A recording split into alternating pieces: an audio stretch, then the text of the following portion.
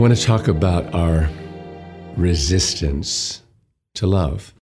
Why would we resist being loved?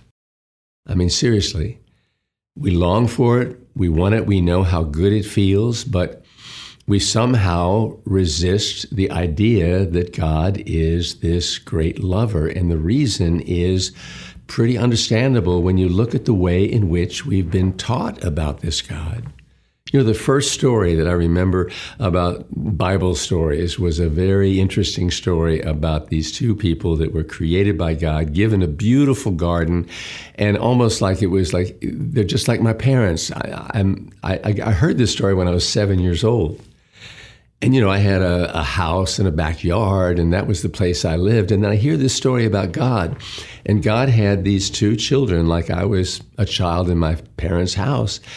And when these children didn't do what they were supposed to, when they disobeyed, and that was a big thing when I was growing up, don't disobey your parents. You have to obey your parents. But in that story, when they disobeyed God, the story is often told in a way that he was so angry and furious that he kicked them out of the garden and sent them away from them. Now, there's nothing more frightening for a child than to think your parents are going to kick you out. Isn't it interesting that we start, or at least I did, my experience of God by, okay, here's a God that if you disobey, he punishes. Now, it's not unusual to see that same kind of thing when you disobey adults because you get punished. So my thought is the reason we have a hard time believing in unconditional love is because we haven't experienced it. We've heard stories about God where he doesn't sound like an unconditional lover. He doesn't reveal that until the New Testament. And then we also have our experience with parents and teachers. And if you don't do what you're supposed to, you get punished. All you have to do is realize that at the heart of your relationship with God, he never punishes. Ever. Never. There's a punishment that sometimes comes with making a stupid mistake and things don't go well.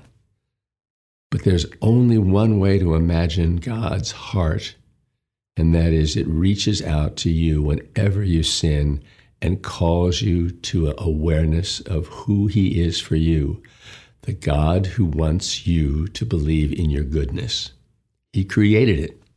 And if you believe in that, and know that that's there, then you've experienced mercy. Mercy is simply pure, unconditional love. What a gift. And what an incredible thing to understand that it's your gift so you can give it to other people. Without knowing and experiencing it coming to you, you'll never give it to another.